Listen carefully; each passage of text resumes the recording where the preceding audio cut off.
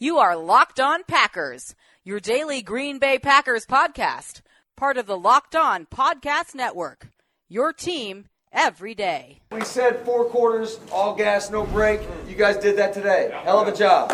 RELAX. Relax. We're going to be okay. It is time. It is time. I feel like we can run the table. I really do. You are Locked On Packers, part of the Locked On Podcast Network, your team every day. I am Peter Bukowski, and I cover the Packers for SB Nation and Packer Report. I cover the NFL around the internet, and you can follow me on Twitter at Peter_Bukowski. You can follow the podcast on Twitter at Locked On Packers. You can like us on Facebook, subscribe to the podcast, iTunes, Spotify, Google Podcasts, wherever you find podcasts, you will find Locked On Packers, the #1 Packers podcast on the internet, and the show for fans who know what happened. They want to know why and how. Today on the show, Aaron Freeman from Locked On Falcons here to talk about an NFC team that is angling for playoff position along with the Green Bay Packers. And the Falcons have been a talented team over the last few years. They've been injured. They are a team that has had its battles with the Packers. Certainly when the Packers were making Super Bowl runs, everyone remembers that fateful NFC divisional round game in Atlanta where Aaron Rodgers went full Marvel superhero on that Falcons team, one of the greatest games ever played at the quarterback position, particularly given the stakes and the context and everything about that run. So we're going to talk to Aaron about a team in search of an identity and a team that lost Kyle Shanahan a few years ago and really hasn't recovered from it. They are still searching for who they are, and that's something that I think Packer fans should really be appreciative of when it comes to their own team and understanding, look, you may not like the identity all the time, but we saw it last year, and it comes through in ways that can make them a tough-minded and winning culture along with being a winning football team. So I just think identity, and I said this all last year, having an identity and understanding who you are is really great in terms of winning on the margins. When you go into a game plan with confidence in what you're about to execute, it makes so much difference. Before we jump in, a reminder, Locked On Packers is brought to you by Built Bar. Remember, promo code Locked On gets you $10 off your first box of the best tasting protein bars ever. Before we get to our conversation with Aaron, I want to talk about a report that came out on Monday about Tom Brady. And you may say, well, why? He doesn't play for the Packers. It's relevant to a lot of the way that the narrative, and I wish I didn't have to talk so much about the narrative, but the narrative around Aaron Rodgers. On Monday, Gary Myers, longtime New York sports reporter, but someone who is hooked in around the league, who was the guy who reported the famous quote from Tom Brady that if Aaron Rodgers played in the Patriots system, that he would throw for 7,000 yards or whatever it was. And the report was that one of the reasons that Tom Brady left New England was friction with his offensive coordinator. He wanted more input on the game plan and wanted a little bit more freedom somewhere else. He got that in Tampa Bay.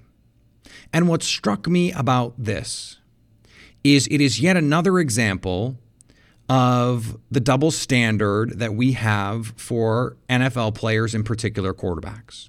There is no football-related story that has ever been told, reported, or even whispered about that would rise to the intensity of Tom Brady wanting out because of friction with his offensive coordinator. Nothing. Did he love Mike McCarthy all the time? No. But is it anywhere near as full of animus as what we have heard and has been reported around Tom Brady and the Patriots? I mean, first it was Bill Belichick and the friction with the trainer. Tom Brady employs a snake oil salesman trainer who has Tom Brady eating avocado ice cream and ended up training multiple Patriots players. And the Patriots didn't like it. They said this guy can't come around the facility anymore. And it created problems. Tom Brady did not like that. And it added to friction between coaches and Tom Brady. This was reported a number of years ago. And of course, Patriots fans dismissed it. Also, all of the Brady capers dismissed it. If anything even remotely close had been reported about Aaron Rodgers, it would have led talk radio for weeks. And it's not just Aaron Rodgers. We don't even have to make this about Aaron Rodgers. If that had been said about Cam Newton, if that had been said about Russell Wilson, if that had been said about even Phillip Rivers, or you go back to Andrew Luck, I'm trying to think of guys who are faces of their respective franchises, faces of the NFL. You know, the odds of it happening with Patrick Mahomes and Andy Reid are so infinitesimal that it's, you know, potentially not even worth considering. But Tom Brady gets a pass. Tom Brady gets to blow up at his coaches on the sidelines, and he gets a pass. Aaron Rodgers offers a sideways glance to a coach, and it is the front page of Pro Football Talk. It leads the Colin Cowherd show. Why is there this double standard? Nothing that Aaron Rodgers has ever done football-related, whether reported or insinuated, rises to this level. And if the argument is that this is because Tom Brady wins football games, then you're tacitly admitting that we give him a pass, that the winning excuses the otherwise unacceptable behavior. By simply saying, yeah, but he won, you are either excusing that behavior because of the winning while acknowledging that you're excusing it. You have to acknowledge the excuse. Or, as is often the argument, oh, well, this is Tom Brady's way of motivating his guys. If he blows up at a coach, it's because he's a competitor. If Aaron Rodgers says, hey, you know, I didn't love this call on 3rd and 10, or he mouths something on the field that he doesn't like a call, and doesn't blow up at anyone, but just a little bit of a sideways glance, a little bit of a out of the side of his mouth comment, and all of a sudden he's a diva. So either you're helping your team win or you're not. Why is it when Tom Brady does it, he's helping his team win, and when Aaron Rodgers does it, he's a diva? What is the difference? Because if winning is the thing, then you have to say if Tom Brady is doing it so his teammates win, then Aaron Rodgers is doing the same. And it is not just big bad media. It is not just the football, sports, Twitter industrial complex. Packer fans do it too. There is this idea that, oh, Aaron needs to trust his receivers more and just play within the offense, et cetera, et cetera. Except over the course of this offseason, Tom Brady admitted that he is demanding of his receivers, that it takes a lot for him to trust them. And that if someone is not doing what he's supposed to do, he will say, get that guy off the field. Imagine if that quote came from Aaron Rodgers. Imagine if he had said that. Now, look, all of this is pretty banal stuff. I don't care. If he wants to have a trainer and the Patriots are pissed about it, I don't care. I really don't. If he wants to be competitive with his coaches and get in their faces, I don't care. I really don't. And if he wants to leave because he has friction with his offensive coordinator because it's not the situation that he wants it to be, I don't care. That's fine. But then it has to be fine for other players too. Because first of all, the trainer stuff has nothing to do with winning. The offensive coordinator stuff, I guess you could say, has something to do with winning because he feels like he wants to take a bigger role in the offense. But then when Aaron Rodgers is given that freedom and exercises it, when Mike McCarthy says you can do whatever you want at the line of scrimmage and Aaron Rodgers actually does that, then he's undermining the coach. Just think about how incoherent these arguments are, how absolutely ridiculous they sound when you put them side by side. And any of the assumed or perceived transgressions of Aaron Rodgers on the football field now pale in comparison to some of these things that we've heard about reported. Not just whispered, not just rumored, not just innuendo that's out there. We're talking about legitimate, really good, really plugged in reporters. Seth Wickersham, Gary Myers. These are veteran, Hall of Fame type reporters with sources and intel and info. And everything that Seth Wickersham wrote in that Patriots piece played itself out in front of us over the subsequent seasons. I mean, the Jimmy Garoppolo stuff, Brady eventually leaving, the Patriots, at least Bill Belichick, thinking that it was time to move on, that Jimmy G was the future, in part because Brady was being, I hate to say it, a little bit of a diva. And yet here we are, Aaron Rodgers, who by most accounts from teammates outside of a couple outliers, does not handle his business that way. Whose worst transgressions in the locker room include needling his head coach over taking Alex Smith over him and changing plays at the line of scrimmage. Just compare those two side by side. Compare them side by side and tell me why one gets the criticism and one doesn't. And someone said on Twitter, when he only has one Super Bowl over the course of his career, then it's worth wondering if his attitude plays a role. Why is that reasonable to wonder? What about anything we've seen on the field suggests Aaron Rodgers' attitude is a contributing factor to the failings to win a Super Bowl over the last decade? Did Aaron Rodgers' attitude convince Ted Thompson not to re-sign Cullen Jenkins? Did Aaron Rodgers' attitude make Mike McCarthy play ultra-conservative in the NFC Championship game in Seattle? Did Aaron Rodgers' attitude make Mike McCarthy keep Dom Capers several years too long? Did Aaron Rodgers' attitude prevent Ted Thompson from signing free agents to supplement his draft and develop strategy, or prevent Ted Thompson from hitting on any reasonable players in the 2015 draft? Did Aaron Rodgers' attitude make the Packers miss on frontline players in the draft? Pass up opportunities to trade for players? Was that Aaron Rodgers' attitude? Because the last time I looked, all of the playoff numbers over the last decade favor Rodgers over Brady. So if he plays better in the playoffs, in the winning time, how can we argue that his attitude has deleterious effects on the team? And again, I'm not even arguing that he doesn't have an attitude. Who cares? There's no evidence it affects the team negatively. Tom Brady's affected his team so negatively, he doesn't play there anymore and prevented them from moving forward with a succession plan that was apparently preferred by the head coach. So it's just interesting how all of this works together, isn't it? How one player gets a pass and the other doesn't, even though the reasons for those passes actually have nothing to do with one another.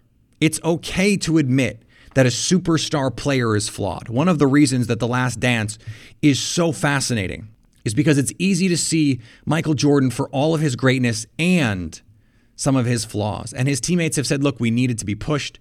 It made us better. He wanted to win, but he was a jerk. He was an asshole.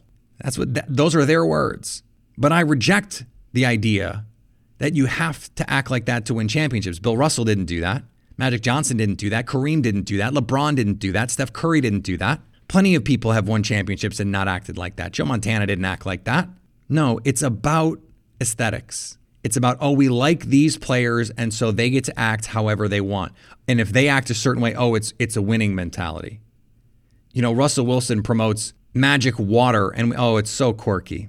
Oh, Russell, what a kooky guy, that Russell Wilson. And his coach, the 9/11 truther. What a kook. What a nutball, that Pete Carroll. Okay. I mean, I guess that's what we're going to do.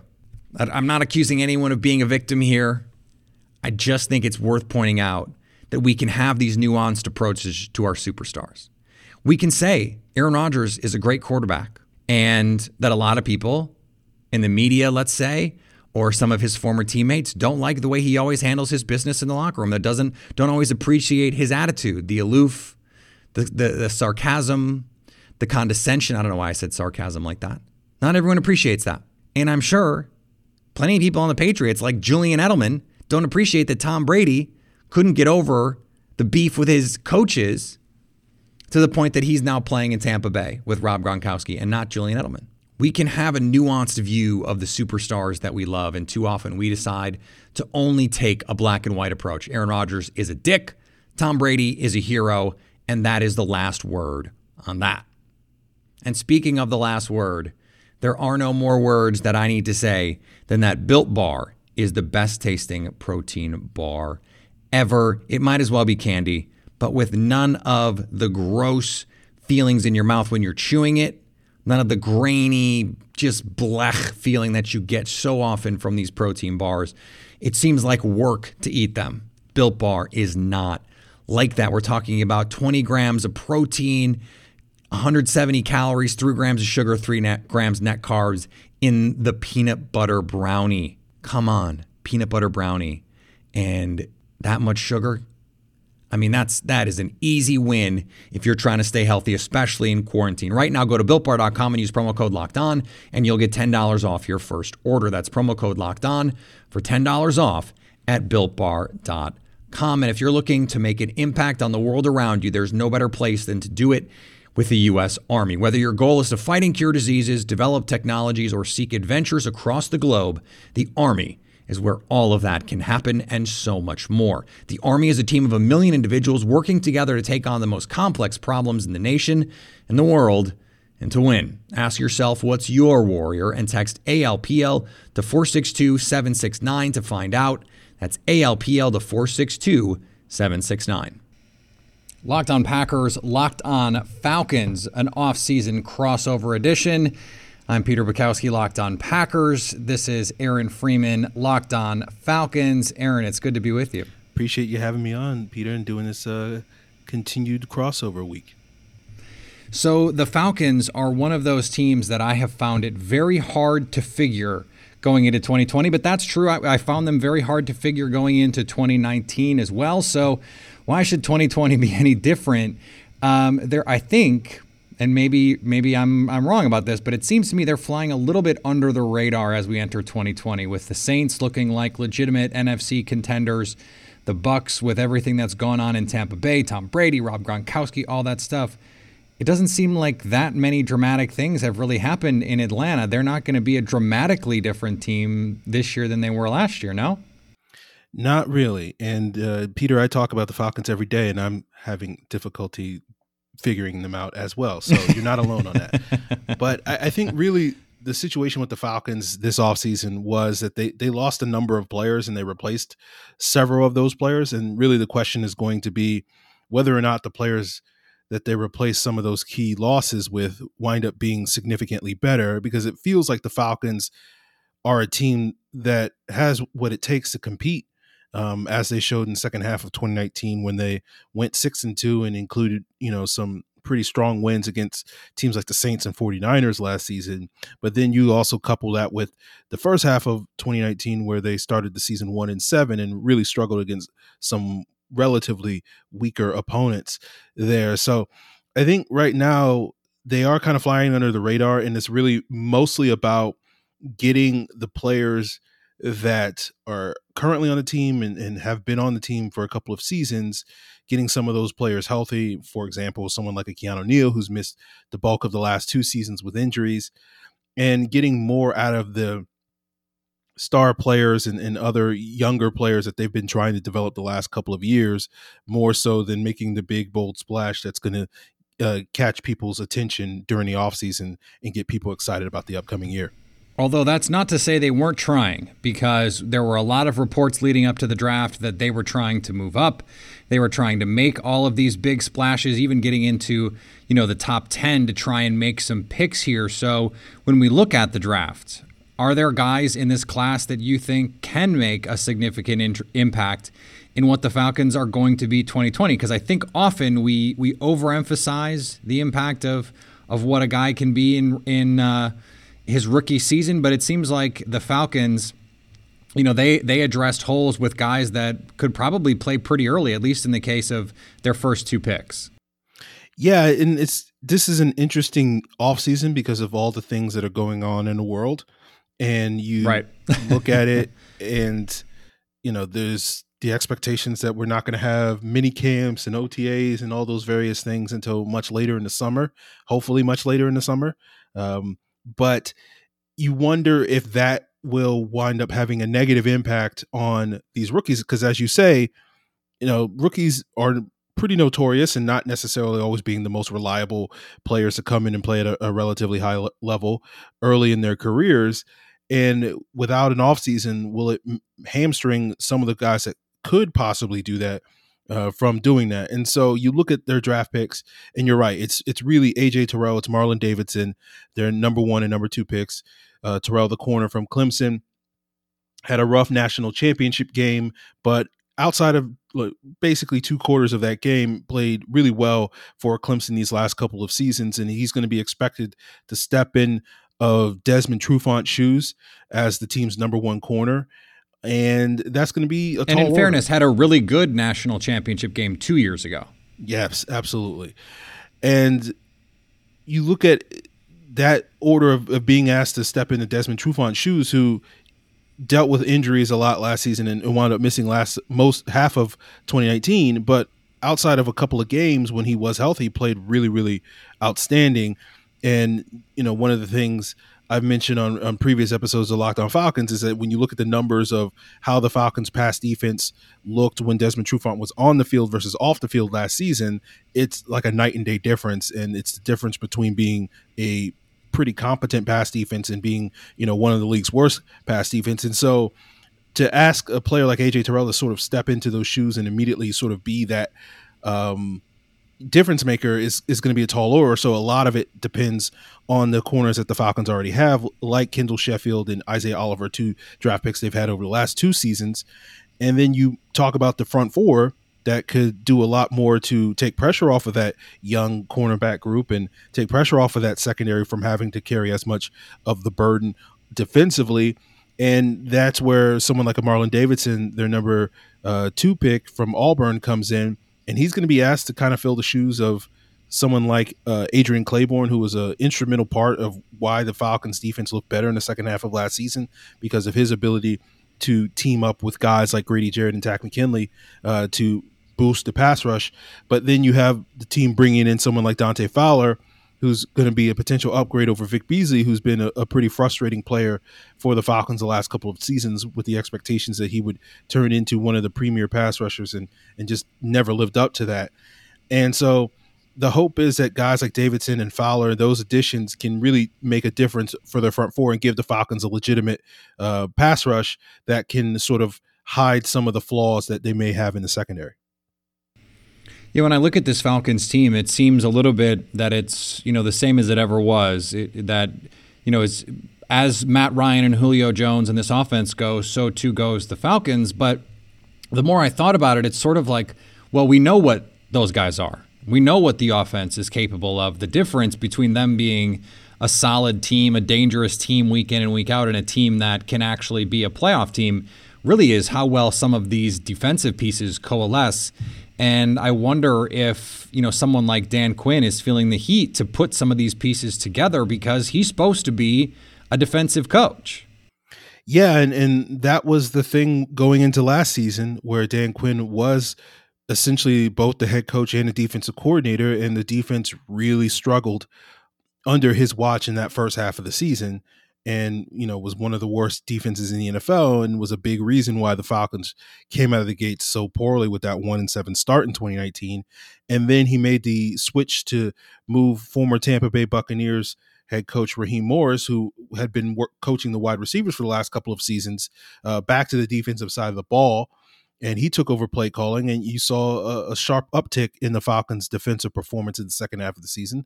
Some of that is owed to facing, the great Kyle Allen twice, and getting a little bit of a boost from facing some lackluster offenses in the second half. But as I said earlier, they did legitimately perform against high-level offenses like the 49ers and like the Saints in the second half. And so the expectations from a lot of people is that if they can pick up where they left off at the end of last season defensively, and then you couple that with a coach that I know Packer fans are familiar with Joe Witt Jr., who's now the cornerbacks coach and did a lot of good things with some young cornerbacks in Green Bay over the last decade plus. Sure. The expectations are like they have the pieces. They just have to put it all together and create something that's more than what they've shown the last 2 seasons where they finished 7-9. Offensively, is this going to look in terms of philosophy and style, more like, the Kyle Shanahan teams, or have they moved away from that philosophy fully to where now they're taking on a different kind of identity? Because once you don't have Shanahan, it's really tough to continue to be Shanahan, obviously. But that usually means that coaches are having to incorporate more and more other kinds of scheme into what they want to do. Yeah, that's the difficult thing that I've struggled to sort of wrap my head around, because the Falcons say they want to be still that Shanahan type of offense, but then when push comes to shove and actions speak louder than words, when it came to what they presented on the field last year under first-year offensive coordinator Dirk Koetter, it was very unlike Shanahan. And one of the things that they've said this offseason is they want to go back to more of that outside zone scheme that I know Packer fans are familiar with, having watched now LaFleur in Green Bay. And they made the moves that you would think fit into that type of desire, which is getting a guy like Todd Gurley, who had a lot of success in that type of scheme under Sean McVay in Los Angeles. They drafted Matt Hennessy, the center out of Temple, in the round 3. And basically all that everybody says about Hennessy is that he is tailor-made for that type of scheme. Mm-hmm. So they have the pieces in place, but you wonder if that's really what Dirk Koetter does well, historically speaking. That hasn't been the type of offense that he has had the most success running. And so you do wonder if it's kind of a square peg in a round hole sort of situation.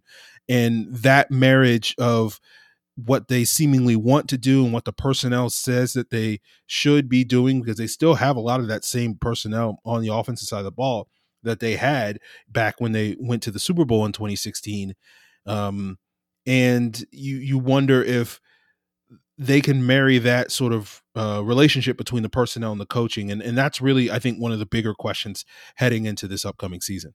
People forget Dirk Koetter, not Kyle Shanahan. So we have to keep that in mind here, and let the record reflect. You brought up the Super Bowl. I did not bring up the Super Bowl. Okay, so just no Falcons fans get mad at me for bringing it up or not bringing it up. I didn't do it. Aaron did it. I know everybody was thinking about it, so I had to break the ice, I guess. Aaron, this was great. I really appreciate it, man. All right, I want to thank Aaron for joining the show.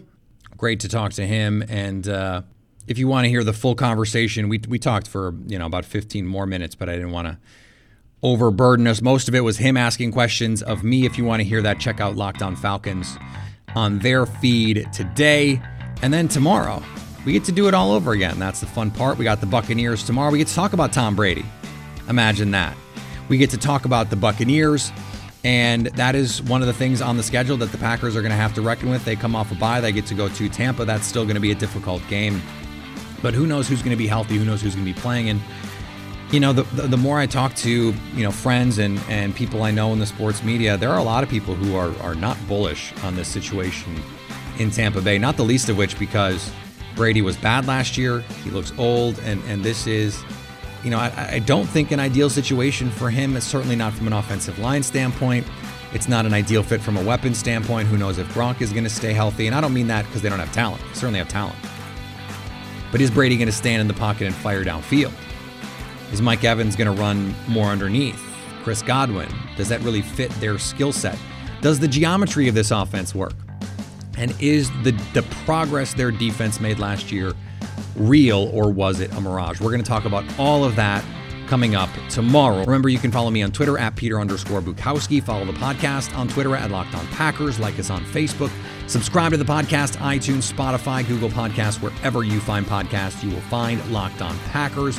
And anytime you want to hit us up on the Locked On Packers fan hotline, you can do that, 920-341-3775, to stay Locked On Packers.